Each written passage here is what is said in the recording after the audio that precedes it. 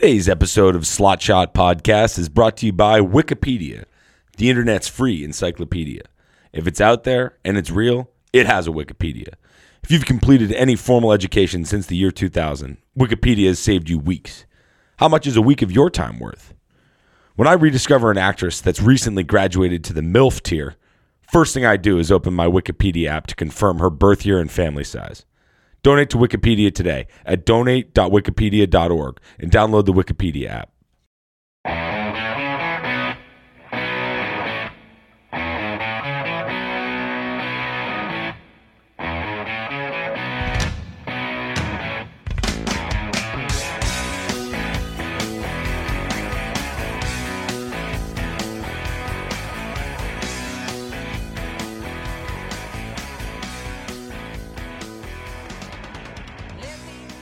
Welcome back to Slot Shot Podcast, a hockey podcast brought to you by Star 6 Media. A very interesting and Ottawa-filled storyline in the last week or so, but nonetheless still a fun week in the NHL, and the boys are ready to get back in studio and talk some hockey. But as we always do, got to check in with the boys. Rusty, Alex, how we doing? Fired up, boys. As always, as usual, to be back in here. It's a good week out there across the National. We had the outdoor game up in Canada. 20 years to the date. 20 years to the date of what? The Montreal first outdoor game? And Edmonton, yeah. It was Montreal, Edmonton, the first outdoor? Yeah. Huh. First heritage. Why do I think the first one was Buffalo with Crosby, Buffalo, and set the stone for that to happen in the U.S. That was definitely the first promoted one, though. Buffalo's basically that one, like in the snow. Crosby wins it. That was with ridiculous. the sick Penguins jerseys too. Yeah, like iconic jerseys. I got my buddy a Crosby blue, like that is a Penguins. Baby blue. Yeah. So interesting. Yeah, I mean, in Bruins land, Matthew Patras is officially using his year of eligibility. He's going to pass that 9 game, which is great news. He looks great. He's kind of like a grittier, less skilled Barzal vibe. A little grindier Barzal. I haven't watched him, but I did see that the game was coming up that decided his season's fate, and the quote I read was pretty no doubt. Like it would have been a riot if he didn't play. ESPN He's been headline. I couldn't believe it. Well, remember do you remember who my X Factor for the team was this year? Was it? It was the center that brought Geeky. Big boy. Geeky. Yeah, Morgan Geeky Blows. He's not gonna be an X Factor for anything. He's huge. You notice him out there though. He's basically like a more athletic Nick Ritchie. That's what I'm kind of getting from him so far. Ritchie mold for sure. Yeah, which is really not a good thing if you want to be an X Factor for a team in a good way. But no, Patras is 100% the X Factor, and so far he's been awesome. So that's exciting. And we'll get to the McAvoy suspension, but they called up this Mason Lohrei, who I've been talking a lot about. So I'm excited to see some of the kids play, and excited for the youth movement to continue. But yeah, boys, fired up for the pod. How about you, Arm Dog? Absolutely. I'm doing well. I actually think the NHL's gotten off to a firing start. I mean, last week we talked about Frozen Frenzy. I thought the Heritage Classic is that what they call it? Mm-hmm. Oh, yeah. For sure, you know. Yep. I thought there was some great stuff coming out of there. I didn't catch much of the game itself. I saw the highlights, but the photos of McDavid and Draisaitl and those like the oil rig guys, I thought those were great. You know. Hey, just Ross from is like rig, whatever, but like hockey. Ross. By the way, you even sent that into the group chat to make fun of it, and that's the thing that the NHL needs more of. Just these photos that are great. McDavid somehow was just like, you know what, I'm not going to be injured anymore. Let's play in this game, even though he was ruled out for this game. And just McDavided it back. I hate to cut you off, but this is kind of the most personality we've seen from McDavid. Went on record, says he loves Nickelback, dresses up. That was great. He labeled Nickelback. Do you guys realize that, like in Canada, like that's not controversial? I know, but do you know why? Yeah, because they have the laws that force you to listen to domestic artists. 50% of radio songs on your station must be Canadian artists. That's kind of wild. Why are there so many hit makers from Canada? Because they already win. McDavid labeled them although their entire population is, 30 million people? McDavid confirmed them as a top 5 band of all time. I'm aware, and according to like some Canadian people, that's true. Mm-hmm. I don't hate it. I just like seeing the personality. I'm not gonna lie, I've had Nickelback stuck in my head all week. Dude, like everybody got like back to the shirt and a back there, and I went to the hair when we're headed to Burr, and I wanna be on the conk. It's just It's iconic. And like the words so don't matter. It's just like the sound and like they're a little in like the Scott Stapp Creed-ish, little, and hey, I don't hate him. I don't hate him. Everybody turns up to Nickelback, so I'm with McDavid. Another win for him. Somebody did a big Nickelback thing. I forget. It sent me down a total rabbit hole. It was accusing Chad Kroeger, the lead singer, and like all of their songs about being like overly misogynistic. Oh, I don't know. And I'm like, first of all, like you listen to any song pretty much ever made, and it's all about getting laid, and almost all of them are made by dudes. Like, so like, what are we doing here? But the like accusations about Kroger were like a little more than that. Like it sounded like this like woke cancel, like really, and like you read it and you're like Kroger's like probably not a great guy. So anyway, good for Nickelback. Yeah. Sorry to cut you off, Arm. I'm in their camp. Finish off how your week's going. No, week's been good. I've actually really enjoyed. I think the hockey to start the year has been fantastic. Mm-hmm. I've been floating around different channels, watching. Well, just not channels, me streaming games because my ESPN Plus has been cut off from my dad's account. So we're in tough territory here. Bro, It's really tough. I will say they have jacked up the price on ESPN Plus 3 times since I started getting it. Well, also it's something I don't want to pay still for. Still the cheapest subscription to get basically NHL TV. Like I think NBA League Pass is like $130 a year. NFL Red Zone is still like $150 for the rest of the year. Like it isn't actually and it works. feasible pass in terms of what, and you get golf when that comes around, and you get pretty much most of the NHL games. Pisses me off. I guess Arizona was sold out. That game we'll get to. Still blacked out in Chicago. Sold out at the Mullet Arena. They said 100%. They have their own broadcasting service now. I understand that, but I don't know. Yeah. You need to watch it on NBC Sports Chicago. That's what it was. It wasn't blacked out. It was blocked from ESPN because it's on the local TV. Yeah, correct. That's exactly what it is. So road games don't get blacked out. A blackout happens locally when not enough people buy tickets and go to a game. But I don't even know if that happens in the NHL. It hasn't happened in sports in a while. Yeah, it's a thing. Yeah, they know here. But anyway. Blackouts suck. There's no question about it. But moving on. Liam O'Brien.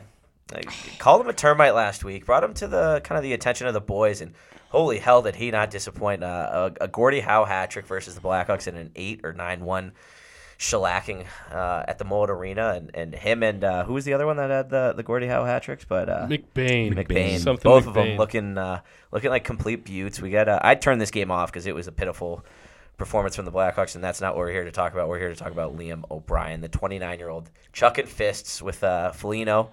Kind of loses that one. Gets a nice Got fed by Foligno. Gets a nice little... Wait, what else, Arm? Well, after Sifkas, I want to start us off on this breakdown because Ross and I were together watching this. And I think it was past when you turned it off. It was us in the Senator up at the Stanley Club. Not the fight. We saw the fight on the highlight. Oh, the goal. Okay, yeah. It was us in the Senator up at the Stanley Club. Continue. Yeah, after 11-10 game. He had a nice shiner under his right or left eye. No, this was after GHL, I believe. Oh, all right. Yeah. It was after GHL. After GHL and MNF and Monday Night Football. Yes. Right, so it was already like 11. Yeah, Lions close out their win, turn on the Hawks game, which is like 5-1 at this point or something. It's already bad. Ugly. And we see 2 more goals quickly. And Ross and I last week, I think we're on the same page. We had not watched this Liam O'Brien guy before. Oh my God, we had no idea. We like borderline like we're chirping Jack when he pulls Liam O'Brien out of his sleeve. He's like, nope, I watched some of them. Guys are termite. We're like, all right, we'll have to check him out. I know, but so then we're watching. 2 goals happen to make it like 7-1. Both goals. The first goal, I'm like, Ross, look who it is. And it's Liam O'Brien. No contribution to the play, but he is selling harder than anyone. And he like runs it like he's like the 4th trailer on the play. Swear to God, he dropped a glove. He was like he kind of yard sailed like into the celly. Yeah, he was like an ultimate late trailer, but it gave him the perfect speed to hit the celly at top speed. Instead, like he was too late for the goal, but he was right in time for the celly. It's like Adam Oates talks about what made Brett Hull such an elite scorer, and it was his timing, where he wasn't always like right up at the. He kind of time it and have the patience to just find the seam and be right where he needed to be. O'Brien might be that guy for the post-goal celly. I think he is, because then he did it again. Like, the next goal, he was there, too. I'm like, no way, this guy, he's very noticeable. Long hair, big beard. Oh, my God. He looks like a pirate. He's got a black eye. It looked like an eye patch. I mean, Foligno got him good. What's his Instagram handle? The Big Deal or whatever? Shut the hell up. He's got a great Instagram I just handle. deleted Instagram today, but so Alright, you're gonna have to I'll look it up. I'll find it. Okay, yeah. Holy but anyways, shit. our first two moments are this guy just going hard on Sellies. And he's like, I think even without his look, we would notice him as being happier than anyone about the goals in a 7-1 game at this point. And sorry, official Big Tuna. That's what it Unreal. was. So he's Big Tuna. He's Big Big Tuna. Tuna. He's Big Tuna. And I don't Big- even want to do an Office reference because we're just going to assume like it's his own thing, and we'll learn about it. It'll surface, but yeah, so that's how we got into it. Now, Ross, I'll let you take it away from this my point God. on. So I give Army a lot of credit because like I didn't really see the first Selly, and he was like freaking out about it, and I was like, all right, dude, like settle down. And then literally it happens like right away, and like I see it immediately because I'm paying attention. The next goal gets scored. But how does the next goal go in on the Chicago Blackhawks? Literally, our boy, Liam O'Brien, just he's just mucking it up. Now at this point, like me, like we've got full O'Brien ISO cam on. Like we're just watching his every stride, and like he's just cross checking guys, slashing guys. Like, they're up like 6-1 at this point. Do you remember the cross-check moment? Remind me of the cross check. Oh, so Liam O'Brien. Oh, yes. There's a call on the play. I'm sorry. And Liam O'Brien's complaining to the ref. He's like, my stick's broken.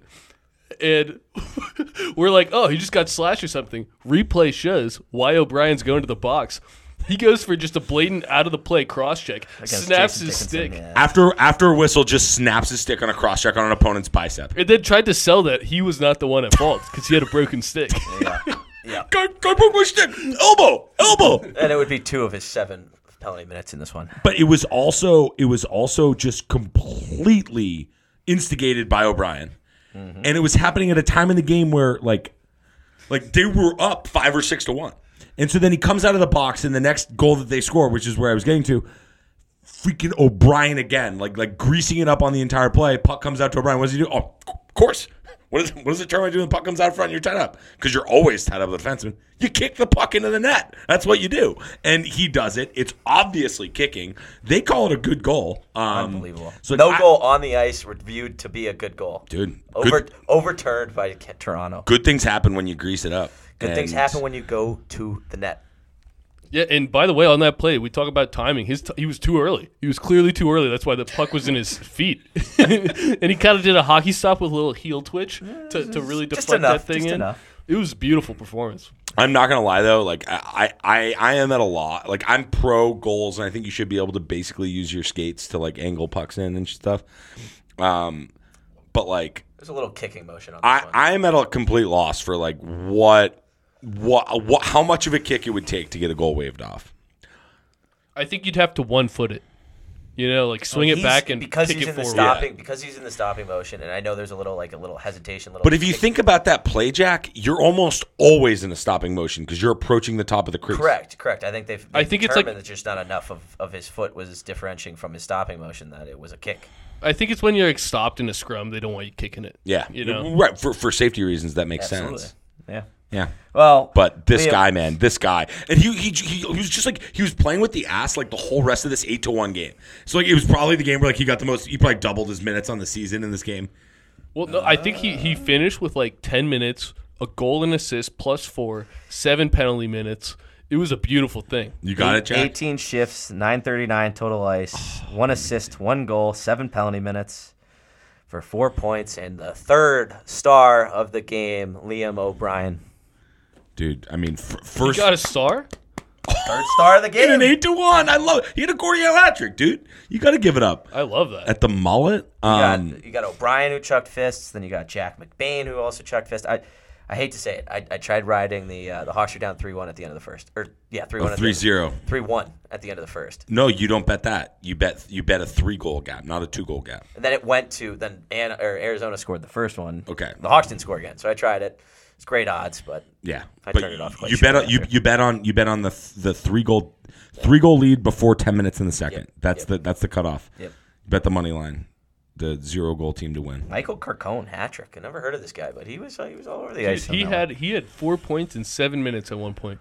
It was Because wild. we were yeah. watching these. I was watching the stat lines, you know, and 4 points in 7 minutes of ice time is pretty good for a third. I mean, obviously the third liner at that point, but It was just an electric Monday at the Stanley Club. Like, and I give Liam O'Brien pretty much all the credit. Like, Monday night game was a melon, or lemon, I should say. I think what is Minnesota and Oakland or whatever. No, Detroit got the win, and like I good. mean, it was just a beatdown. Yeah, like good for Arms Lions, but it was a lifeless Oakland team that they just like literally buried for the season. Next day, everybody's fired. We've got a football podcast for that. Yeah, no. But yeah, just Liam O'Brien. I mean, dude. Shout out to Jacker. I mean, I appreciate he's a clear first liner. I mean, I don't know how he's not. He's maybe not taking the draw unless Miles probably wants to draw. Or maybe like he's such a termite that he's like a black ace on the all termite team because that would be like the most termite-y role of the termite team. Yeah, He's playing wing for Arizona, but listed as a center. Yeah, I don't think he's a center. I don't think he's an NHL center. No. He didn't take any draws. He's listed as a center. Impact player, however. Yeah, impact player. Well, I felt something about Liam O'Brien that felt right. But Armor, you're actually on the clock for this week's Termite of the Week. Opening up Termite of the Week, first segment. Army's fired up. I am, because this guy, I watched him his second game of this year, and did not know who he was, but he popped on just the 10 minutes of game action he saw, and I didn't know anything about him at all. And I wanted to, there was discussion of who was going to go last week, thankfully, if that you did. Otherwise, we wouldn't have this lovely moment of the Liam O'Brien hailing, Termite call of not of the year, of the podcast so far. Totally. I mean, he's the most termite-y. I mean, without question, Jack. Biggest compliments I've ever gotten from Well, him. Jack, we bust balls, but I like to think that we're fair. Yeah, no, I agree. Yeah, I mean, that is fair. That is fair. I think you get a lot of fair criticism. Yeah, I'll take it. I'll take it on the chin. Yeah, but this one is one of the biggest moments of the podcast. And you deserve it. I mean, I like that. That's part of what was so uplifting about Monday night. That and a couple pictures of Labatt Blue. But this would have been perfect. Just completely dead. I mean, it was great. We had a couple pictures. Just a couple on a Monday night. No big deal. Just a couple. Yeah. Okay. Sorry, few pictures. Sorry, keep going. Getting into this, I don't know. He's not quite the Liam O'Brien, but I've done some more research on this guy, and he actually had a pretty noticeable play recently. My guy is Waltteri Maralla, fourth liner for the Tampa Bay Lightning. Country of origin? Finn, a 6'2" Finn, and I did not know much about him. So I started going on Twitter and stuff. Most of his highlights are from other leagues, but he also has one noticeable highlight this year, and it is injuring Luke Schenn. Now, I'm not for he injured somebody as a termite, but the way he did it is beautiful. He kind of there's a winger who's kind of half interfering, like the fake interference. So he's kind of like doing the D line where you're shrugging off a guy, in football, right? He's kind of trying to hold, the screen's about to come, and then the running back, who's Luke Schenn, comes to pop him. He sees him, he gets off this, I don't know who the winger was, but Luke Schenn comes just straight for his, chest, right? While he's carrying the puck? No. The puck's, kind of floating around in that area. And it's like a race to the puck, Luke Schenn goes for the body. Got it. And he just drops. Thinking maybe your guy might reach and touch the puck and then Schenn can body him. Yeah, and he was coming off of a little not like a dust up, but he was coming off some contact where he was kind of slow coming out of it, and he just drops a shoulder into Luke Schenn and absolutely drops him. And Luke Schenn's now out 4 to 6 weeks. Really? And the reason what's the injury to Schenn? Upper body or lower body? They're not disclosing. Holy smokes! We don't know if it's a concussion or a broken collarbone. Because broken collarbone could be 4 to 6 or 6 to 8, I think. Yeah, it's 4 to 6 weeks. Maybe shoulder. Yeah, who knows? But he gets cracked. But he was on my radar long before any of this. And I couldn't even find this clip on Twitter. I had to go to YouTube. Somebody thankfully posted the 8-second clip of this.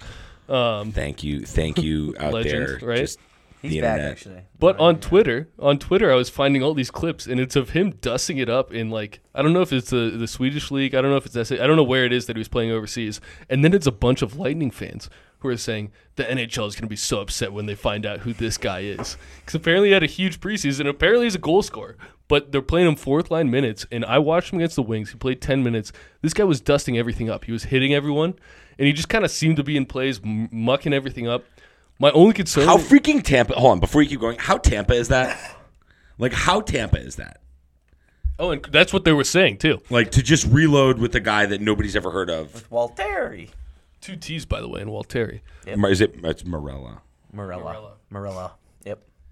Yeah, but he's very fun to watch. He's fast. I haven't seen the skill much, but he's playing fourth line. But you know what I love about it is a guy who Tampa fans at least were hailing as a goal scorer comes right in and is like trying to just muck things up. He knows he's playing on the fourth line right now. You know, he's not trying to flash too much. Holy cow, dude! He's 6'3", 210. He's a big boy.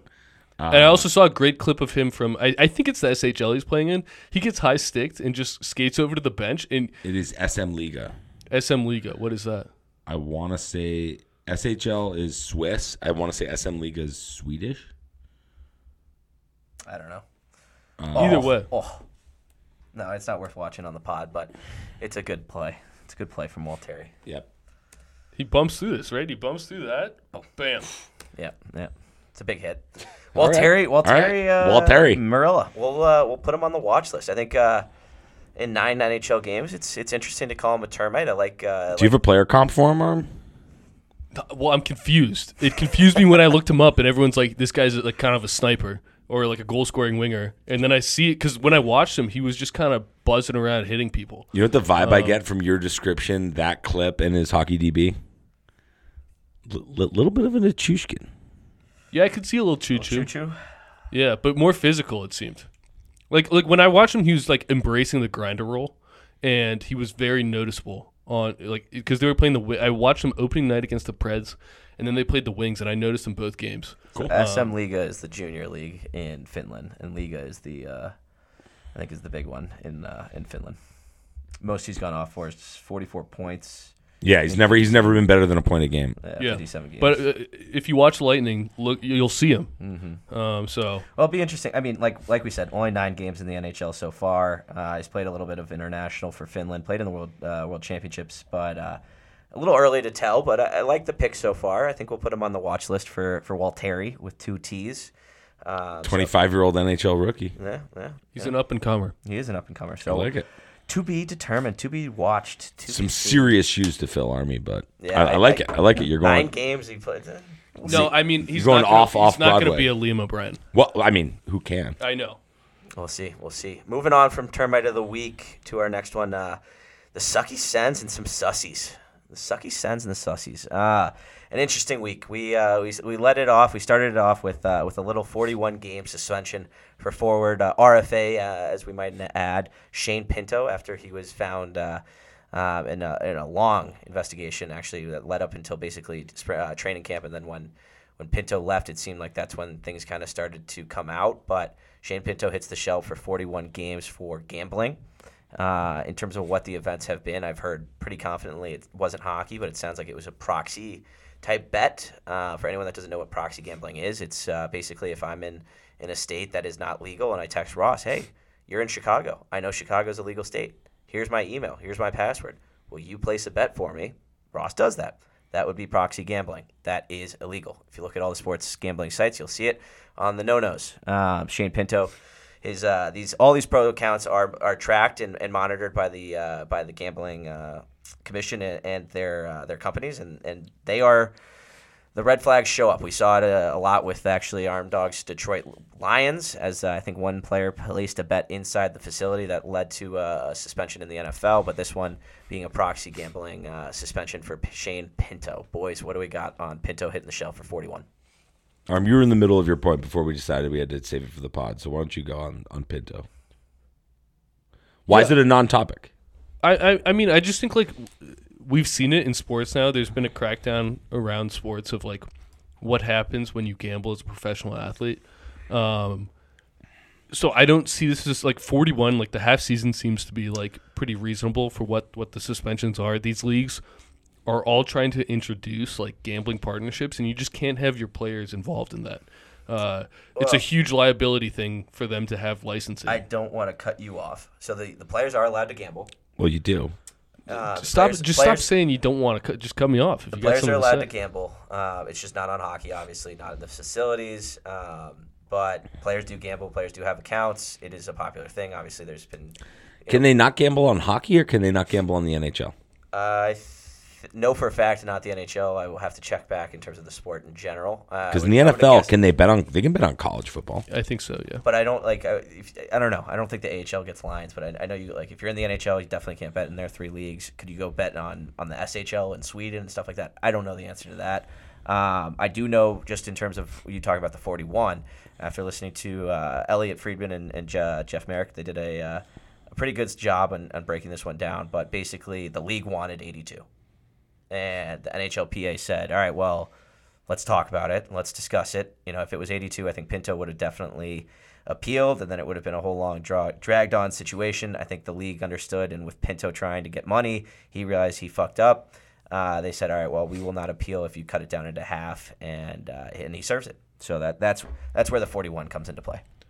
Yeah, I also think, at this point, I know you may not know the rules as a player. Learn the freaking rules. It's just the level of suspension that's going to come down. I don't think any level of suspension for this is unfair because it's pretty blatant what they're going to do to these players. Yeah, so, I disagree. I'm going to pull into your brain a little bit. Do you remember when Thomas Vanek got suspended? I don't. I heard them. I heard him say that. I didn't even realize it. I think Vanek got caught. There was a few guys that did. There was guys in the early days of the NHL that got caught betting on hockey, and they were given the life. Similar to, obviously, Pete Rose. So I know that. Pete Rose, a guy who bet on himself to get hits. Correct. Seemingly obvious, correlation in success in what he's trying to do. So, I don't know. I just don't really have sympathy for it. I get it if, it's something you do and you made a mistake. I get it. But also, I think at this point it's pretty clear what's going on with this stuff. Learn the rules. Yep. Don't do that. Don't do anything that could potentially break the rules when you're betting. You have and Shane Pinto's a promising young player. Just I don't know. Ask somebody. Ask your team. Can I do this? Yeah. No, I get what you're saying. If you don't feel comfortable asking your team if you can do it, then don't do it. Yes, and yes. And to your point about betting becoming a thing, obviously it is grown tenfold in North America. It is totally a thing. The Senators, funny enough, have a betting advertisement on their helmets, which is too much. That's too funny. It is. I mean, the whole thing's a bummer for Pinto, but it's funny that their helmet sponsor. And by the way, I don't think the crime matches the punishment, but you know what the punishment is when you do the crime. So maybe don't do it. And we don't know what the friend bet. It sounded like he did a parlay, and parlays are apparently a no-no. I think in the NFL at least for sure. I don't know about the NHL, but. Betting, that's go familiarize yourselves with sports gambling. If you have questions, it's always good to know. And unfortunately, Shane Pinto is going to take a hit on this one and probably sign a 1-year low money type deal to try and just. Is he a free agent? He's an RFA, but he wasn't allowed to take offer sheets, so it's a weird little contract. He'll situation. be fine. He'll get another. He's a promising He's young. player. He's young and he's promising. I think Spinning Chicklets feels like, they had guys that talked about it, and they feel like, there's just trust to be earned back in that locker room, but feels like Agreed. it's He'll be earnable. on the roster, though. Yes. He'll play again this year. And for a team like, and we're going to continue on Ottawa, because unfortunately the Pinto thing was not their final thing, but I do want to give Ross a chance if you got anything on the Pinto situation. Otherwise, are you satisfied? My issue with this is it's very heavy-handed. You just said, Arm, your thing was, if you're gonna gamble, and you're gonna dude, I didn't know the rules. Learn the rules. They're right there. You know what the penalty is. You don't know what the penalty is because there's no rule about what the penalty is. There's complete. It's totally just handed over with carte blanche to the commissioner to determine what punishment fits each crime around it. I think that with the legal gambling on not your sport, I don't think that there should be any limitations on it. What's the difference if you place a bet from your apartment or from the training table while the trainer's massaging out your hamstring? I'm with you. The guys are fucking around on their phones that whole time anyway. Dude, I don't disagree with like I said, I don't think the crime matches the punishment. But at the same time, even if you're his friend, you've seen suspensions in the top 4 leagues be handed out now. Yeah. And they're brutal. And they don't seem to equate, For people who are not doing things that disrupt the integrity of the game, they're getting heavy suspensions. Maybe just don't do that or figure out what you can do. They're laying down the law, and they're just trying to, they're setting the example. And unfortunately, Pinto of late is that example. And, that's why, the league wanted 82. They were very firm about it. I know Bettman wanted it, but that would have been a little far-fetched in my opinion. But you got to set an example. And when you are in control of Shane Pinto, you can't be giving your out. And, I think Rossi said it. You got to know your rules. And there's rules to everything in life, and you're going to break them, but down he goes for 41. Yeah, whatever. I think getting it over with is best for everybody, and it's like it's like the classic legal example, right? You settle out of court, you just get it past everybody. Correct. It's the happy path. Positive note for They Pinto have to do it. is the clock has started at the regular season opener. But the scary reality for the Sens is like Pinto's an important piece for them. Correct. And like a big part of like my whole theory there about sort of going in order, right? Buffalo, Ottawa, then Detroit, and. Maybe Detroit, Buffalo, Ottawa. We'll I know. It's definitely looking like Detroit, Buffalo, Ottawa, or it's Unfortunately, it's tough. Michael Anlauer, who just purchased the Senators, gets more frustration. Oh God. And this dates back a few years now, and truthfully, I think the real reason this was handed out is there were some angry heads within the Anaheim Ducks and Vegas Golden Knights organization, but the Ottawa Senators tried trading forward. Evgeny? Is it Evgeny or what is it? Evgeny Dadonov to AKA Daddy. AKA maybe Daddy. the best nickname in the league. He was, other than Big Tuna. He was a Senator. He signed his contract extension with the Senators. In that extension, he had a no trade clause movement, and the Senators traded Dadonov to the Vegas Golden Knights. They thought that was fine. They thought that was okay. Dadonov was there for 6 months. Deadline comes. Playing real games. Vegas is like, all right, well, we're ready to move on. Vegas at the deadline tries to move Dadonov to the Anaheim Ducks. The trade is accepted. It's about to go through. Dadonov, Daddy's agent, goes ballistic. Alerts everyone in the league. They say, we have a clause. Ottawa doesn't trade it over. Vegas gets looked at like, all right, well, you didn't look at it. I think the boys have a pretty good opinion on what Vegas should have been in terms of what have they known and what they didn't, but Vegas was not handed the no-trade clause movement. Anaheim was on the no-trade clause. Vegas tried trading Dadonov to Anaheim. It was found out that he had the no-trade clause. Trade was vetoed. 2 years later, on Wednesday? Thursday, the 2nd, the NHL decided to strip the Ottawa Senators of a first-round pick that must be taken in the next 3 years. This is a similar little punishment as what the Devils handed with the Kovalchuk signing for 17 years. That ended up being shortened as the Devils were sold to ending up being, I think, a second rounder. That's what the expectation was with Ottawa, especially with Anlauer taking over. He was furious. The NHL made it sound to Anlauer like this was a no issue, and obviously to get the seller a little bit more money, and Anlauer feels stripped, but he voiced his frustration in the media.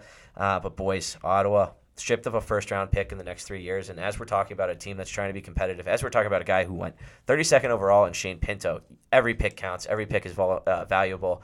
Senators lose a first-rounder. What do we got? I mean, I just don't understand how this happens, personally. When you sign a contract, part of your contract is the no-trade clause, if you're good enough to have one, right? If you negotiate for it. Yeah, it's in a contract, though. I would think. But it also, sorry to interrupt, Arm, but it's part of the contract, negotiating the contract, but also like it has a price, right? Like you might be able to get more money if you don't go with the clause. Sure, I get it. Right. But he signed a contract. Within the contract, because it's a legal thing that they're allowed to enforce, there is a no-trade clause. When you trade a player to a new team that inherits the contract, how do they not have access to a no-trade clause? Where is it other than the contract? So I have a theory for mine. Yeah. Because they gave up the pick and it cost them a first-round pick, and as a Patriots fan, I'm pretty well experienced with teams having to sacrifice draft picks for league sanctions. I bet they futzed with the document and took it out and sort of negotiated the trade to send him as if he had no movement. Like they asked. When the teams were talking, they said there was no clause. And when they sent the player and the contract over, they sent a redacted or Correct. an edited version of the contract just as an attachment, and a lot of people around the trade weren't doing a lot of due diligence, and it just kind of like they made a greasy move. And they took a chance thinking maybe it won't come back. Like maybe nobody will hear from him again and he'll just play there for a little bit and won't be an issue. Or somebody did something really stupid and what the league's trying to do is like when there's a beef between owners, and I give Bettman a lot of credit. Like I think he's unfortunately, like I do think he's good at his job, which is growing revenue and making more money for his 32 bosses. He like when there's beef between two of the owners in any league, like you want to settle that in-house and you want to prevent it from turning into a legal thing, because when it becomes legal, the court processes, and I don't know how it might be in Canada, but in the States, like the court processes like end up revealing a ton of public information that the owners don't want to make public. It doesn't serve any of them to open their books, which tends to happen in these legal processes. So that's why it's really important for these guys to kind of close the doors, figure out a solution.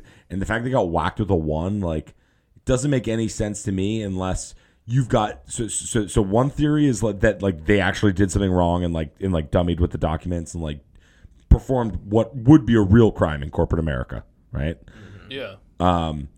The other idea is that the rest of the owners are sort of hazing the new owner of Ottawa, and it's not like a welcome to the show. It's like they think the deal he got for the Senators was a better deal than all the things that they've done, and they're petty and upset, and they want to kick him in the dick. That's also possible. So, quick comments, thoughts to that. The first victim to fall in this Ottawa saga is Pierre Dorion. He resigned as the Ottawa Senators GM. Not going to say that that's an admission of guilt, but I think that says a little bit more about what the situation was. I do also think that's credit to Dorion for taking that on the chin and understanding that the buck stops with him. So he understood that he fucked up and they lost a first-round pick. To your owner's point, I think the NHL has been pretty friendly in terms of teams that are trying to buy organizations. You know, I think the NHL was trying to sell Ottawa for a long time, and you know, obviously we talked about Reynolds getting in there, and all the high celebrities that had talked about potentially buying this Senators squad. Andelauer, who had a 10% stake in Montreal, was very intrigued and wanted it, and did.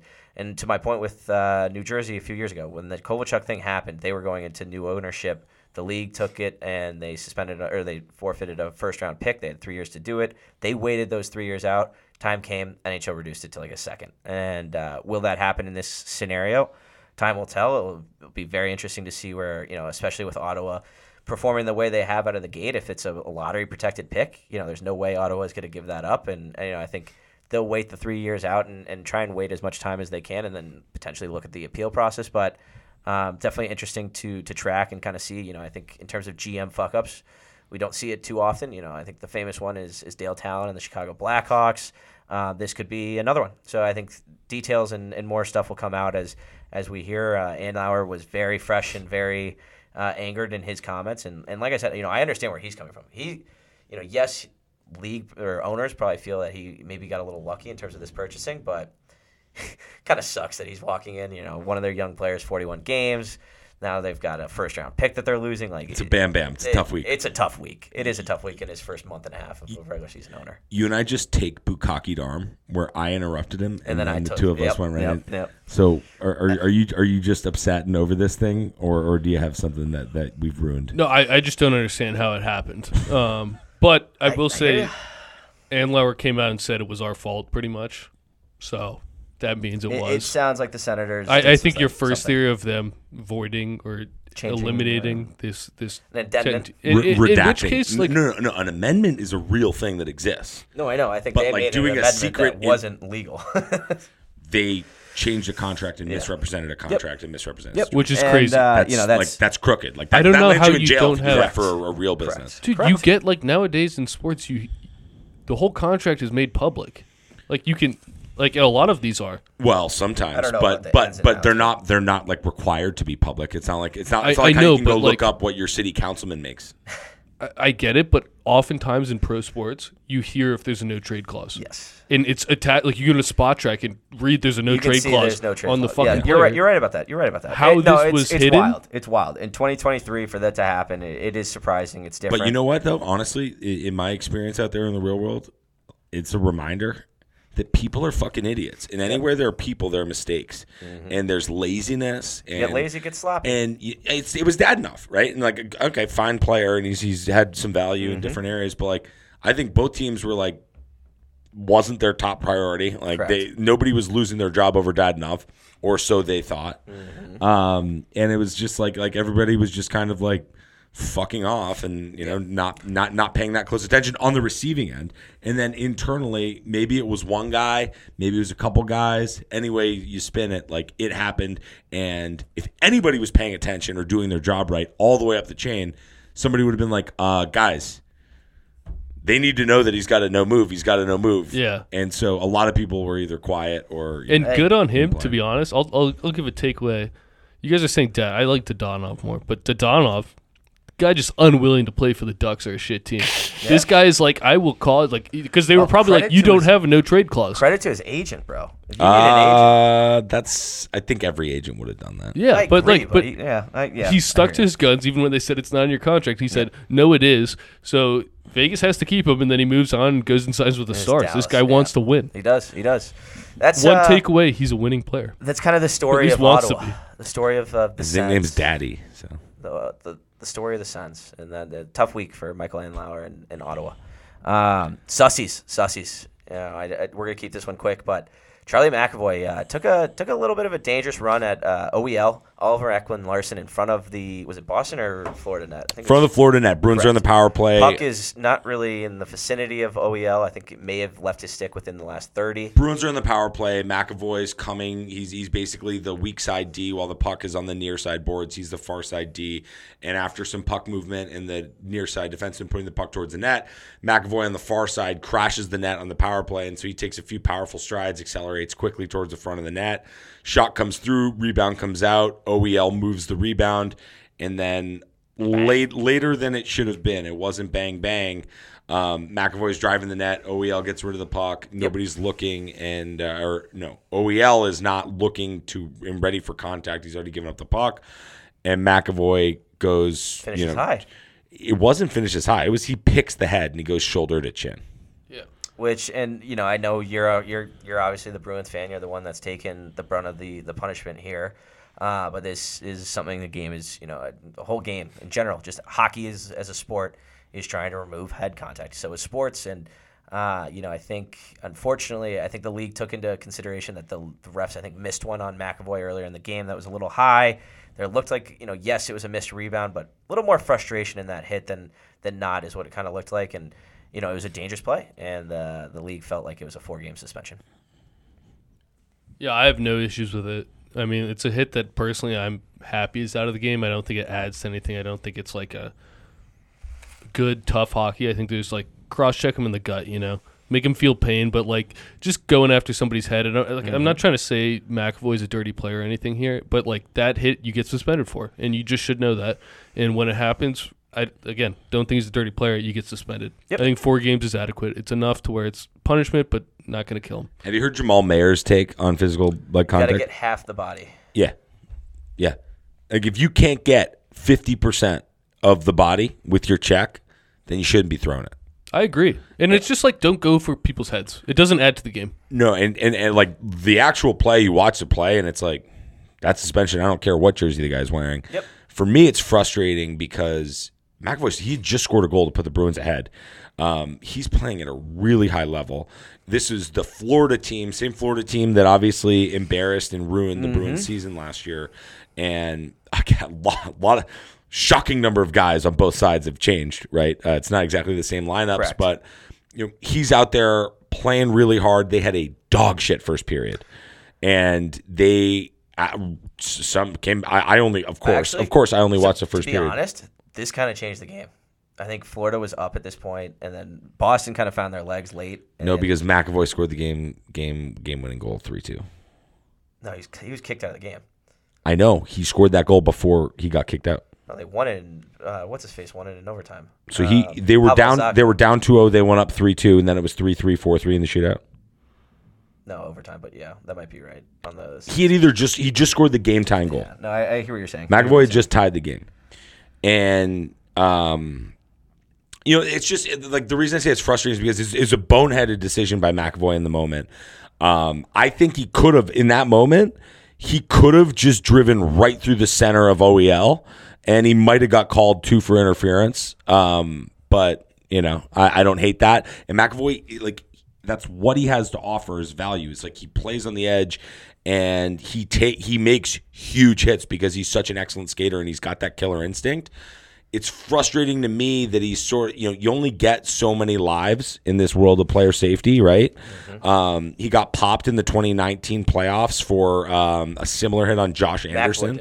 Yeah, I don't want to. It was similar contact where he just cut across the front of the guy's body and hit him on the chin, but it wasn't the same thing. It was Josh Anderson driving into the like crossing the blue line, entering the O zone with another guy on his back shoulder, and McAvoy being the defender coming across his own guy, which is a little bit of a faster, real, true hockey play.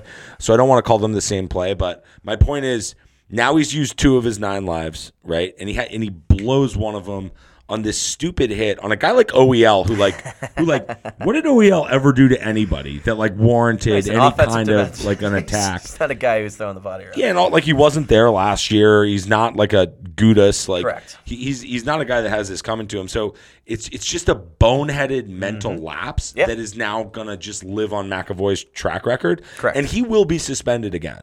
That will occur. He's young enough that, that's fair. He plays hard and he skates. He's such a great skater. He likes to play violently. He causes these collisions. So that's why I'm frustrated because he's blowing his brownie points on this meaningless play with OEL in November.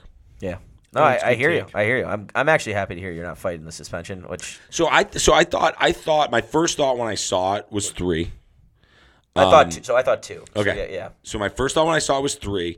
I found out there was no injury to OEL, but I found out that McAvoy had I forgot he'd been suspended a playoff game for the Josh Anderson. Gotcha. So you factor in his track record, and it was so unnecessary. 4, I'm not shocked. 5, I would have been a little surprised because he's played almost 400 games, and he's had 1 incident, and he plays a heavy, violent game, but a pretty clean game, generally speaking. And so, yeah. So, 3 or 4, I think, would have been fine. I think 2, I would have looked at 2 and said he got off light. I would have, too. That was my first. My first thought was, probably 3, because I thought they'd go a little lighter on it. But then I was like, when I heard 4, I was like, that's adequate, and that's probably the right punishment. I have no issue with it at all. I think it's as strong as it needs to be. It's not weak, And 2 silver linings on this. 1, OEL's okay. That's good because that's the kind of hit that could really fuck up a guy's career. I don't think exactly. That's why McAvoy is appealing. No, he shouldn't be. He's not. I think There's it's a nothing very to appeal. fair. I agree. Good ruling. And then so the 2 silver linings, right? OEL's healthy. That's good. We like the guys to be healthy. That's true. Mason Lohrei is going to be coming up for the Bruins. Ohio State product. He's a former second-round pick. I've been talking about him a lot. He's supposed to be the future of the Bruins on D. About 21, something like that. He's big, tall kid, 6'6". I'm a little nervous that he's more Brendan Carlo than he is Jacob Slavin, but I'm holding out hope that he can be somewhere in the middle like a Keandre Miller. Nice. Yeah. That would be cool. Well, he's going to play second line tonight. Yep. They have 2 other AHLers playing the third line pairing. Shut up. Ian Mitchell's playing? Where's Ian Mitchell and forward? Parker Wotherspoon. Oh, Parker Wotherspoon. And Ian Mitchell are your third pairing. Parker Wotherspoon, sure. Because you guys are banged up and you have the McAvoy. Interesting. Lohrei is from Baton Rouge, Louisiana. What happened to? I mean, I'm fine with young guys playing, and again, I put a Twitter poll out. Are Bruins fans happy with their success, or do they wish that there was more adversity in the regular season after last year and being just emotionally damaged? And everybody said, "I'll take the wins," but I'm a more adversity guy. Yeah, so I thought that was a crazy poll, but I'm a fucking crazy guy. I know. And I've definitely got some loose screws from. No, but the you guys trauma just of have last injuries. Grizzle just hit the IR, and then Forbert's hurt too. Yeah. Grizzly, man. They should have fucking moved him. He's a great person. I can't say enough good things about who he is. Facebook friend of mine. I mean, I've met him. A friend of mine played with him. I have never met him. He's a really just good dude. Yeah.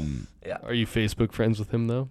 I deleted my Facebook after being extorted by. Well, I did not. I actually friended a lot of top college hockey prospects. He's thinking about the Slot Shot podcast. And Grizzle is one of them. Yeah. Captain at BU.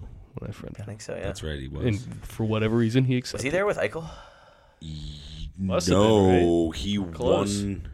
It might have been in one of his younger years. No, Was I'm there trying to one? remember. No, I'm thinking Matt Gilroy, who was the captain when they won it all. He Eichel did play. lost He to did play with Providence. Eichel. He did play with Yeah, Eichel. that's what I thought. They lost to Providence. Moving on. Yeah, speaking of Shane Pinto suspensions. You play for Providence?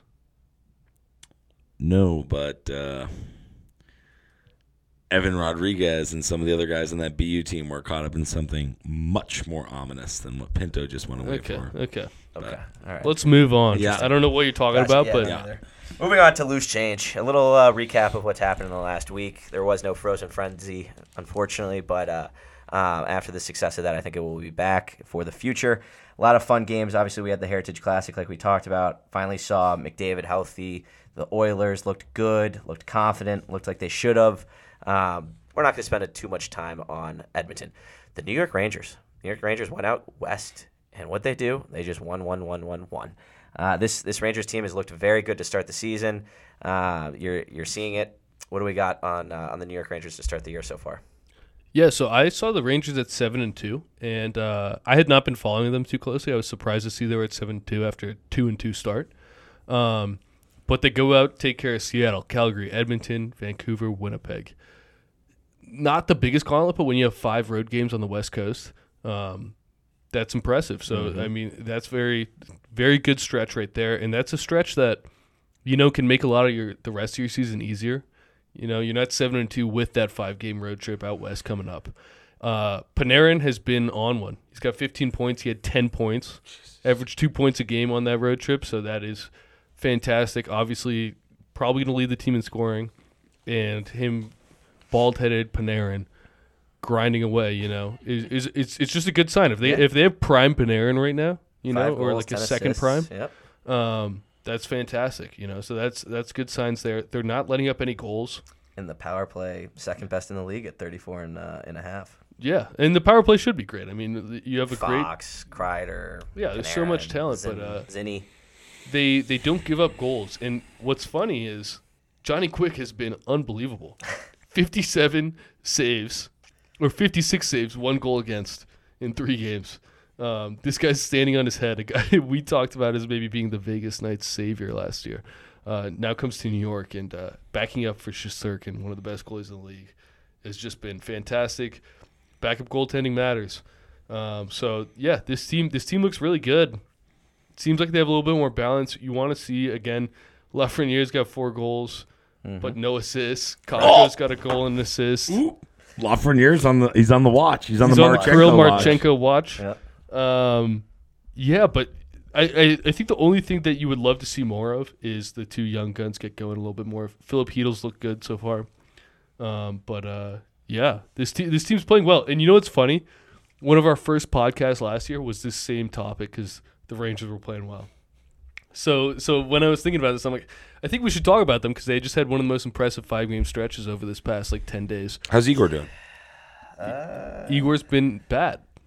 906 save percentage. But did you hear my Johnny Quick stat? Yeah. 5-2. Johnny Quick may be the starter soon. Oh, Just kidding. Just kidding.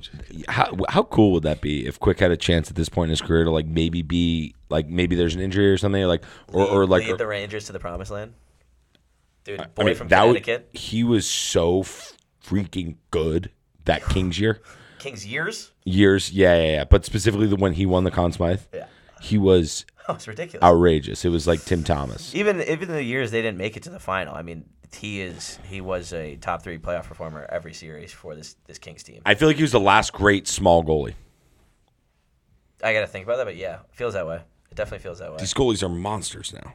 6'4" and 210, big boys. But, I mean, it wasn't quite your Liam O'Brien termite of the week call, but I did bring up on the pod, I think the last time we spoke, that when this Ranger power play gets cooking, we forget how elite it is because our memories are still tainted by the end of that Devils series in the playoffs last year. And, I mean, you just look at their points, and it's just that's the power play unit. So they are cooking. I was just frustrated. I was on the phone trying to look up like the team stats, and of course I couldn't Don't find get angry. it. Don't Well, get it's angry. just annoying. It's like I used to know how to do that on the old NHL app, but now it's all. Hey, we voiced our frustrations about the NHL. But I did see that they're out shooting Carolina 10-2 as we speak after one. Yeah. Yep. So I mean, oh God. Speaking of which, yeah.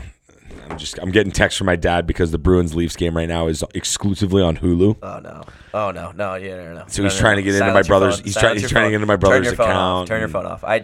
Those are the worst. Anyone whose boomers parents are a little trying to stream. technically Oh my God. It is a pain in the butt to try and teach them through though. But is it not also like a bullshit like promotional thing where we're gonna pick some games and make them exclusively on Hulu? Like. What like I need someone. It's the I need shift of like Apple TV is trying to buy everything. Like but all these streaming I need someone to like whiteboard out for me. Like, what's the business case for that? Like what is Hulu paying for those exclusive privileges instead of finding a way to split up the schedule where Hulu gets some of the package ESPN? It's just I don't really understand Hulu, it. And ESPN Plus, it's a tough little. Well, this game I think is accessible on both. And No, it they're is. both they're both under the Disney umbrella. Is it on? Well, listen, Jack. They're local? Hulu and ESPN Plus are. I know. They're both owned by Disney. I know they are. Right? Mm-hmm. Are they? No, I don't know if Hulu's owned by, but they have a deal with Disney Plus, ESPN Plus, and Hulu. They have a deal. Does Hulu go to Disney? It doesn't matter. We're talking hockey. Anyway. We're talking hockey. All right, so Hulu must not be part of Disney because that would blow the whole thing up. All right, anyway, all right, I'm not going to do this. No, the Rangers have been impressive to start, and we talked. Comcast owns Hulu. That makes interesting. I didn't know that. Oh no, majority is owned by Walt Disney. I'm sorry, but okay, now I'm pissed off. Disney owns all of them. Yeah, no, I get Disney it. owns all of them. I get it. So what the fuck are we doing here? We're robbing Peter to pay Paul. God, that's frustrating. It's probably just some dweeb's idea that this will increase, like this will get more people from ESPN to Hulu. God, what? Ooh, that's frustrating. Wow. Blood pressures are rising. But it's assholes. Watching the Rangers, as Alex hinted at. Thank God for South Park. Thank God for South Park. All right, enough about Disney. The only ones with the balls and intelligence to hit these guys where it hurts. Got it. Good. Give me a Zinner. This is a first on air. No, but the Rangers on their West Coast trip, very impressive stuff. What else do we want to talk about in terms of the last week in review? I wanted to talk a little Calgary, but anything. Yep, I've got some game. I'm down for Calgary. I actually watched Calgary last night too. Jump into the Flames. All right, well, let's jump into it. And it's been I had them towards the end of this Pacific Division in terms of our previews, but. It's been ugly for the Calgary Flames, and it's funny. Last year it was a little bit on Markstrom. Markstrom's been pretty good this year to start, and it's just an inability to score, inability to get really leadership, and the continue just disappearance of Jonathan Huberdeau, and the Flames suck, plain and simple. But boys, what do we got on Calgary so far to start the year? Take it, Army. Yeah, I mean they've been lifeless. They've just been getting their shit kicked in. To the point where like the post game interviews are essentially just them like saying like we suck, we need to figure something out. Is it Dorov's called the team out? It's bad. No, everyone has, and I don't think there's any like disgruntlement of anyone calling anyone out right now because they all understand that's what it is. I don't think they're upset by that, which I guess is a good sign. But last night I watched them. The Stars came into town, and they look good. I thought outplayed the Stars for most of the game, and the Stars' talent won out in the end, but I thought Calgary for the first time this season has shown some life. They were getting pucks on net. I'm growing to love, and I thought they've kind of split up this power line of Mangiapane, Coleman, and Backlund. But I love Mangiapane. Mangiapane is becoming one of my favorite players. They've bumped him up to the first line now. He's just a grinder with a shot, which is great. Because they're like last year I raged about them because they're great grind line that generated chances and finished them, which is like everything you could want, really. You'd think that's just a great line. But yeah, this team shouldn't be this bad. They really shouldn't. Mackenzie Weegar's looked good. He looked really good last night. I don't know. Hannafin's looked like shit to me. It's funny. I saw Hannafin. I thought he was moving. You thought he was good? It was a small sample size. I was kind of in and out of it on Sunday. kind of in one. Well, his expectations are high, by the way, because he's a great player. I just thought that his footwork movement, like I saw a clip of him, like a little sequence, and I thought he was moving around the ice like Quinn Hughes on that sequence. And that's a big fella. That's a big fella moving like that. He's immensely talented. Like he just is. Oh, and you bring up Hanifin. You talk about Backlund. The only thing that's come out of Calgary is that they have halted all contract extensions because of this poor play. Hanifin, a guy who's in an extension year and looking for the money. It's interesting to see what has happened so far. I think on Sunday in the Heritage Classic, I think besides 2 power play goals, the Calgary Flames were, for the most part, pretty freaking awful. No, so that's not true. They started the game asleep. Correct. But they did battle back. They did. I mean, they did. They did. They competed for the last 30 minutes of the game. Again, that's 30 minutes too few, and it's 30 minutes too late. It was too little too late. But I don't think that was a complete dead fish outing the whole game. I thought they had a pretty embarrassing first period for them. Yeah, and I was just looking at stats here, like the plus minuses, and I like plus minus as a stat, but I don't like view it as God. It's not the end all be all, but I do think it does. It's like large sample size. It shows a trend, and 10 games can be a decent sample size. Yeah, and a lot of it's coming from the best forwards, which is just a bad sign. And I just hate the lineup construction, really. Lindholm -5, Huberdeau -11. Huberdeau and Kadri have been 12. horrible to start the year. And the beer I just drank is Dubé. 11 months past its expiration date. Yeah. really, It's what's bad. funny is it tastes significantly different than the one that's 7 months past its expiration date. Oh, that's beer for the pod. No, it's been bad for Calgary to start the year, and they're kind of in a. I got December 23. They got to figure things out past up in expiration. Alberta. But all right, we're not talking about beer, boys. 22. Podcast hockey. We're Sorry. almost done. Then we Sorry, can talk so more. my thing with the Flames is honestly, boys, Lindholm, Kadri, Backlund down the middle, they should be better than this. I don't care. I don't care about the rest of the supporting cast. Goaltending hasn't been excellent, but it hasn't been a horrible issue. They ran Sutter out of town last year. Now they've got this AHL guy. Maybe he's not ready. I don't know. I haven't been following all of it. His name's weird. I don't know it. But I mean, they're in a hole right now. Ryan Huska. Yeah, I bet they're plus money to make the playoffs right now. Yeah. Oh yeah. That's not even a question. What's but I the wouldn't be record, surprised Jack? if they do. They're to be honest. 2-7. No overtimes, huh? No overtime points. 2-7-1. Sorry. 2-7-1. That's bad. Yeah. And that's a hole. Yeah. It is. I just don't see any juice in it. I don't know who's going to put goals in, and the centers are really good, but they're not great. They don't who are the elite players on this team?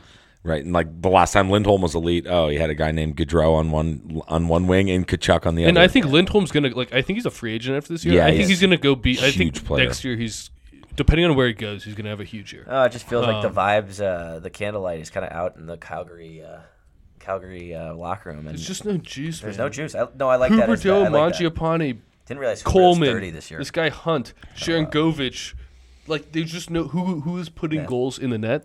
I don't see anyone in this lineup, and it makes the Kachuk trade even more infuriating because you bring in 2 guys who don't score, Yep. who are pass first players. It's where did you think goals were going to come from? Mm-hmm. It's kind of infuriating, especially combined with the Kadri signing. And I love Kadri as a player, but they bought you got high. to put somebody around him. And they bought high. They bought him off Fresh a career off the cup, year yep. playing an unreal matchup when he's In an unreal behind lineup. when he's that's my point. He was playing It's third line ridiculous. center there. Yeah.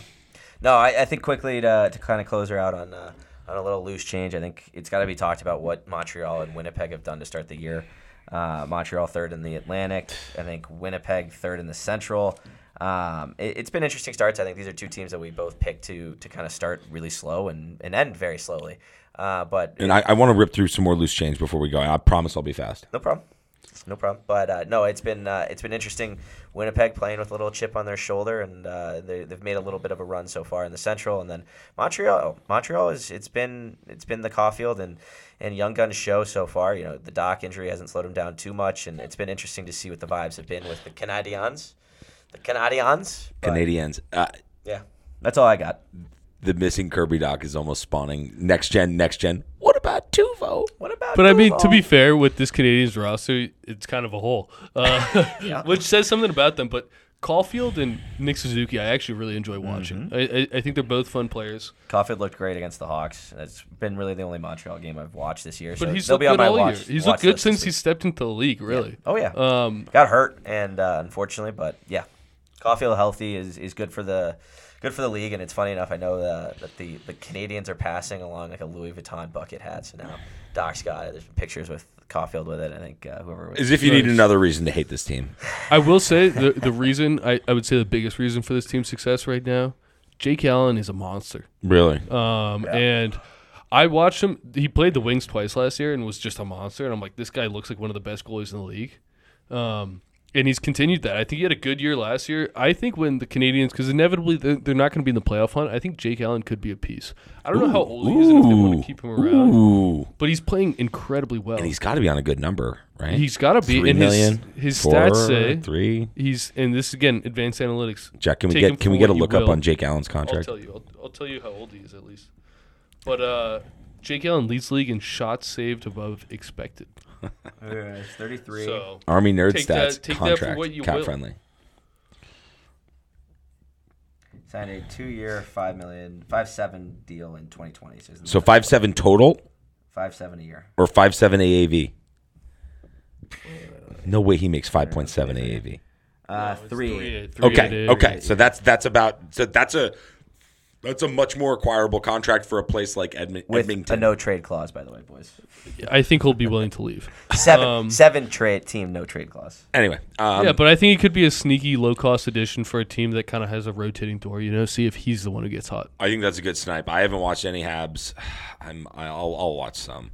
I'm not really advocating for you to. I think they're going to go away, and I agree with you. And I think that's a good point about Jake Allen and his movability at the deadline. But to get off the Habs, because it's just there's not a lot. They actually just re-signed him in October, but no, I know, but to a 2-year, I just think that they have more hope in him being there for longer than a year. I think it's good for the league. I know you hate the Canadians, but it's good hockey when the Canadians are competitive. There's no question about it. Yeah, they're not going to be. So rattle off your list. Speaking of competitive, John Tortorella and the Philadelphia Flyers. I mean, for God's sake, they kicked out their GM and they brought in Keith Jones and promoted Daniel Briere. And Jones and Briere are kind of, tag teaming on the front office side. Jones is known as like one of the most likable, just like good dudes that gets along with everybody, is really straightforward and just like the opposite of an asshole. Tortorella's got a reputation of being a hard ass, but if you talk to any guys that played for him, nobody says that he plays mind games.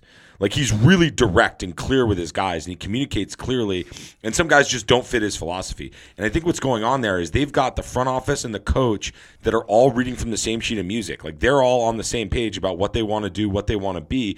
And I want to give Tortorella credit because he seems to have really embraced how to coach the younger generation and how to kind of temper some of the ways that he just operates on a daily basis. And when you watch that team, and I caught some of their game against Minnesota, and they just look like a team that wants to play hard for their coach. And they're kind of a pesky bunch. I bet down the stretch they pop some team and like impact the playoff race by playing spoiler. And this Bobby Brink, I mean, we remember him at Denver in that Frozen 4 run. He's putting the puck in the net everywhere.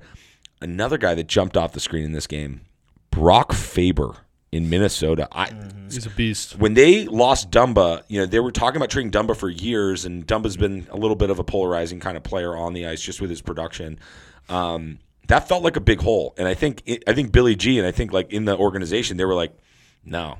Like, we're not spending money anyways. We have cheap labor with Brock Faber. Dude, Faber was the best player, the best defenseman on the ice. He wasn't better than Kaprizov and some of those forwards, but like he was really impressive to me. Quick notes. Saw Boston play Anaheim twice. All the young kids on Anaheim, the high skills, like this, it's Zegras, but it's not just Zegras. McTavish, Drysdale's hurt, I think. It's not Drysdale, Drysdale. Just none of them do the little things. I think McTavish does.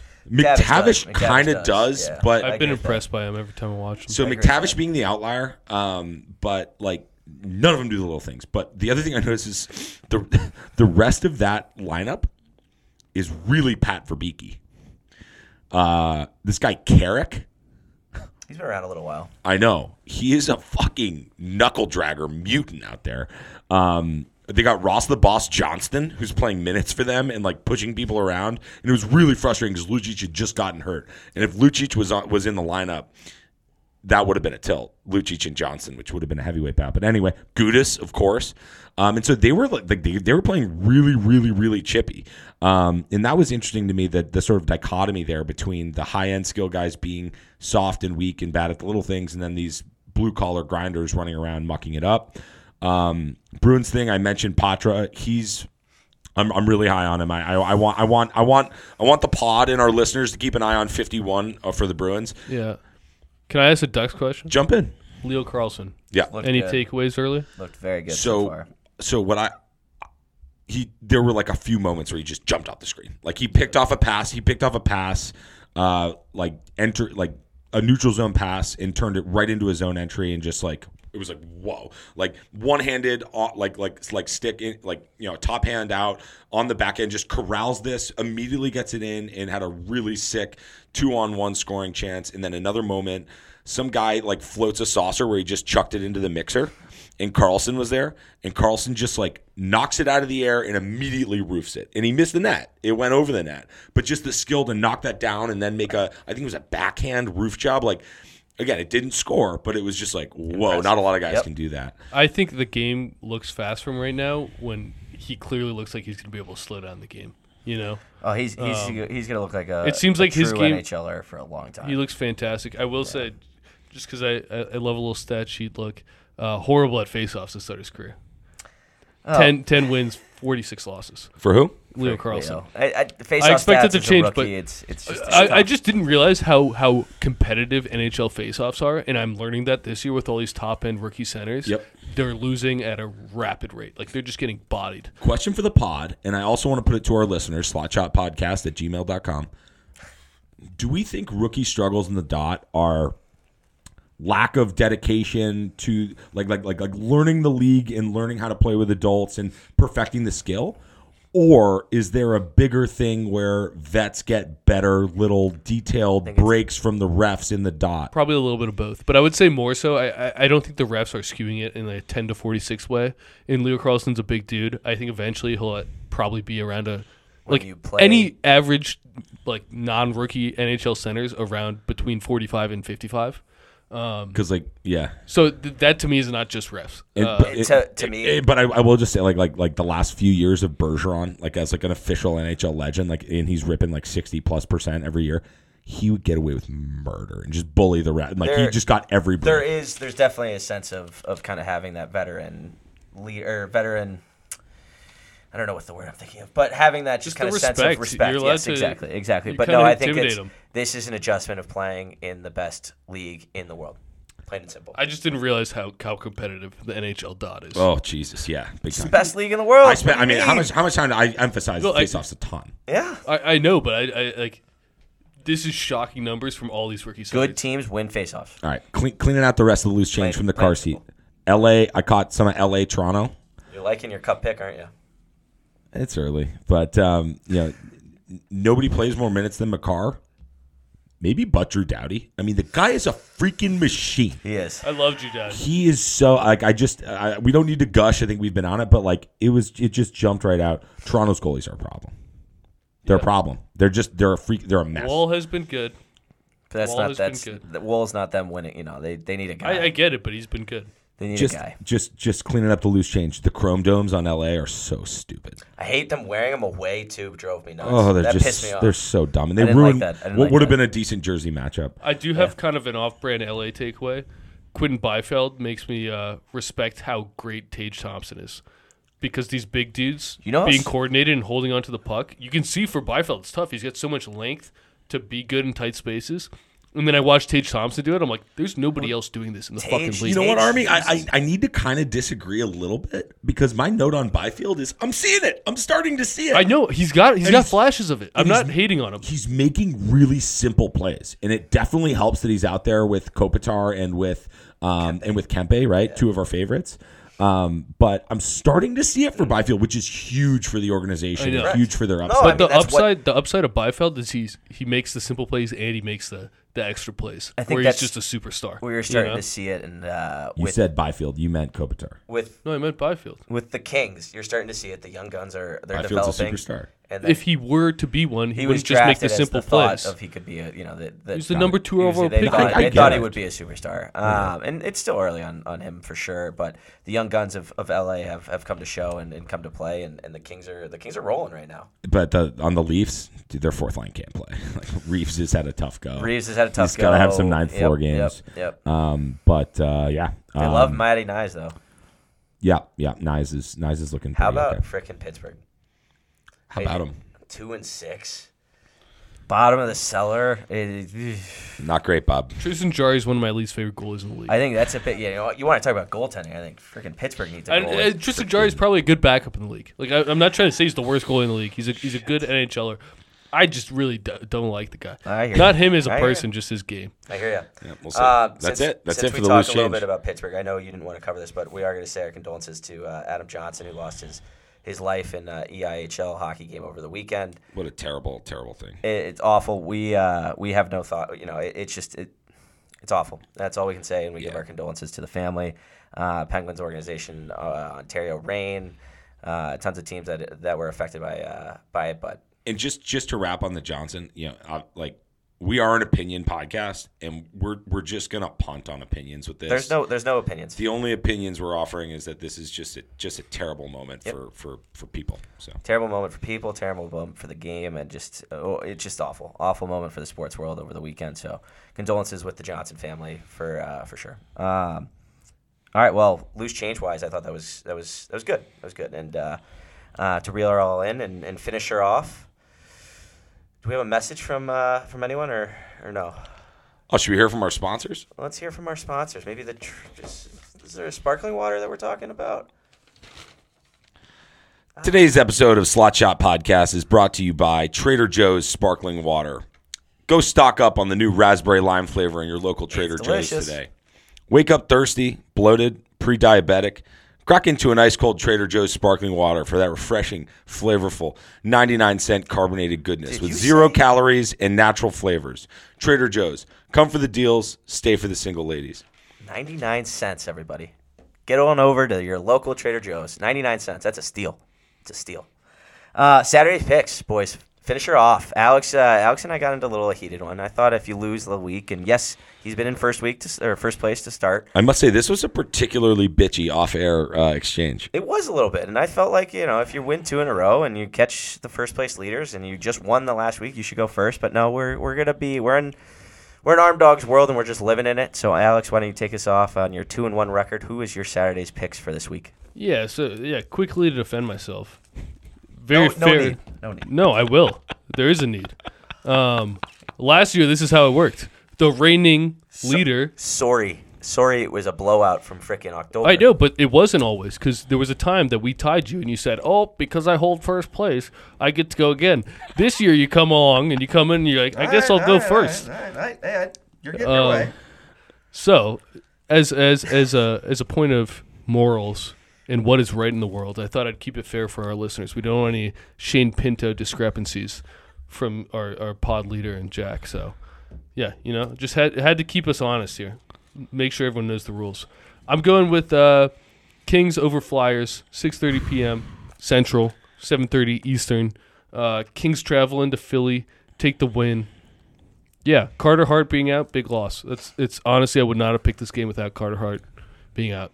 No, I like the pick, and it was actually on the tip of my tongue because of Philadelphia playing. Even if Hart was healthy, you're going from Buffalo to home, so I guess that's not a big travel day. I had a feeling you were going to take the back-to-back. Yeah, I like the thought on that. I really do. But I'm going to go for a little bit of some numbers, and I like the way Washington has finally gotten over to 500, and I think they'll beat Columbus. And it might not be it might not be the best pick in terms of the parlay, but I've got Washington beating Columbus in Washington. One loose change item we didn't get to is Nick Backstrom. Oh, awful story there too. And we kind of knew it going into the year. He kind of knew it going into the year, and everything looks like a worst case scenario. He's just it's not going for him. And the hips, it's got to be painful for him to deal with it every day. And it sucks. It's something that could last with him his whole life if he doesn't manage it. No, the picture that came up was Ovi and him. He finally did it. It sucks. Nick Backstrom stepped away from the game today. Something about Ovi breaking the record without a Backstrom assist doesn't sit right. I think I think Nick Backstrom's a player that universally is loved across the league. Like one of the most underrated Hall but of not Famers. by anyone who's watched this game. I think he's going to get in pretty easily. I think people just are going to forget about him. That's all.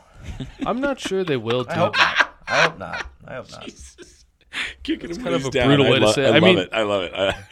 His best hope to not get forgotten, though, is the fact that he did play with Ovi forever. And I'm not. That's not. I just think with the injury troubles the last few years, it's just been so long since we've seen a healthy Nick Backstrom. It's hard to remember it at this point. Yeah, it's hard. It's hard to have the same approach. I'm glad you brought that up. But he was awful. And I'm on the phone looking at the blame him matchup for it. Saturday. I'm just getting a full blown meltdown in Newton, Massachusetts from the old man. But it's time for my Saturday pick, and I came in with the chalk strategy this year. So far, not so good. 1 and 2. And I'm abandoning ship. I'm going off the chalk, and I'm back to the scrappy, rusty picks that we've come to know and love. I'm gonna say Islander hockey at home, hosting the Hurricanes. Hurricanes have been struggling. That's a frustrating team to play against, and sort of like, the saying, like, just what the doctor ordered. It's sort of like the opposite of what the doctor ordered for a struggling Canes team to have to deal with the Isles and their veteran crew and the way that they play. So I'm going to say the Isles hang on and get a dub at home, a 7:30 start. But I do want to have a special shout out to our listeners. Saturday night, right? Hopefully you've got social lives and you're doing things, but a game to watch if you're hanging in. Colorado in Las Vegas. I think just the unanimous leading candidates in the Western Conference. The road's going to have to go through. Both of them. Like they're on a collision course come playoffs, and it's early. But you want to send those messages, and this is a measuring stick game for two of the best clubs in the league, and hopefully Makar is all right and can play in that. We'll see. Sound like he didn't practice today, but we'll see where that leads. Yeah. I don't think he's missed a game yet. Yeah, it doesn't look. Again, it looked bad on the ice, but it doesn't sound like it's. He came back from that game too. Yeah. All right. And I think they got tied up. I didn't hate. No, I don't think anything about it was dirty. I think it was just tough. All right, well, boys, we've got our Saturday picks. We've got our little parlay. Feel free to tag along. I know the boys did, and these two blew it last week. We'll see who does it this week. Hopefully none of us, but Saturday's picks, always lethal. Boys, any final thoughts before we close around down? Yeah, I have a quick shout-out. Dylan Strome against San Jose, so maybe not as much of a shout-out. Had a 21-win, 6-loss face-off performance. Let's go. Dominance in the dot. Never saw that in Chicago. Whatever. Any final thoughts from you, Rusty? Big numbers in the dot. No, boys. Good pod. Thanks to our listeners and to our sponsors. Yeah. We'll catch you guys next week. If you're looking to follow the boys, go follow Rusty at Rusty Pedroia. Go follow Alex at armdog_SS, and give me a follow at SiffyMan. Otherwise, check out all the Star 6 Media content on all the social media platforms. But we appreciate you guys. We're sorry it got out a little bit later. It probably will be out Friday morning, if not Thursday tonight. But we'll be back for our Wednesday schedule next week, and we'll see you guys next week.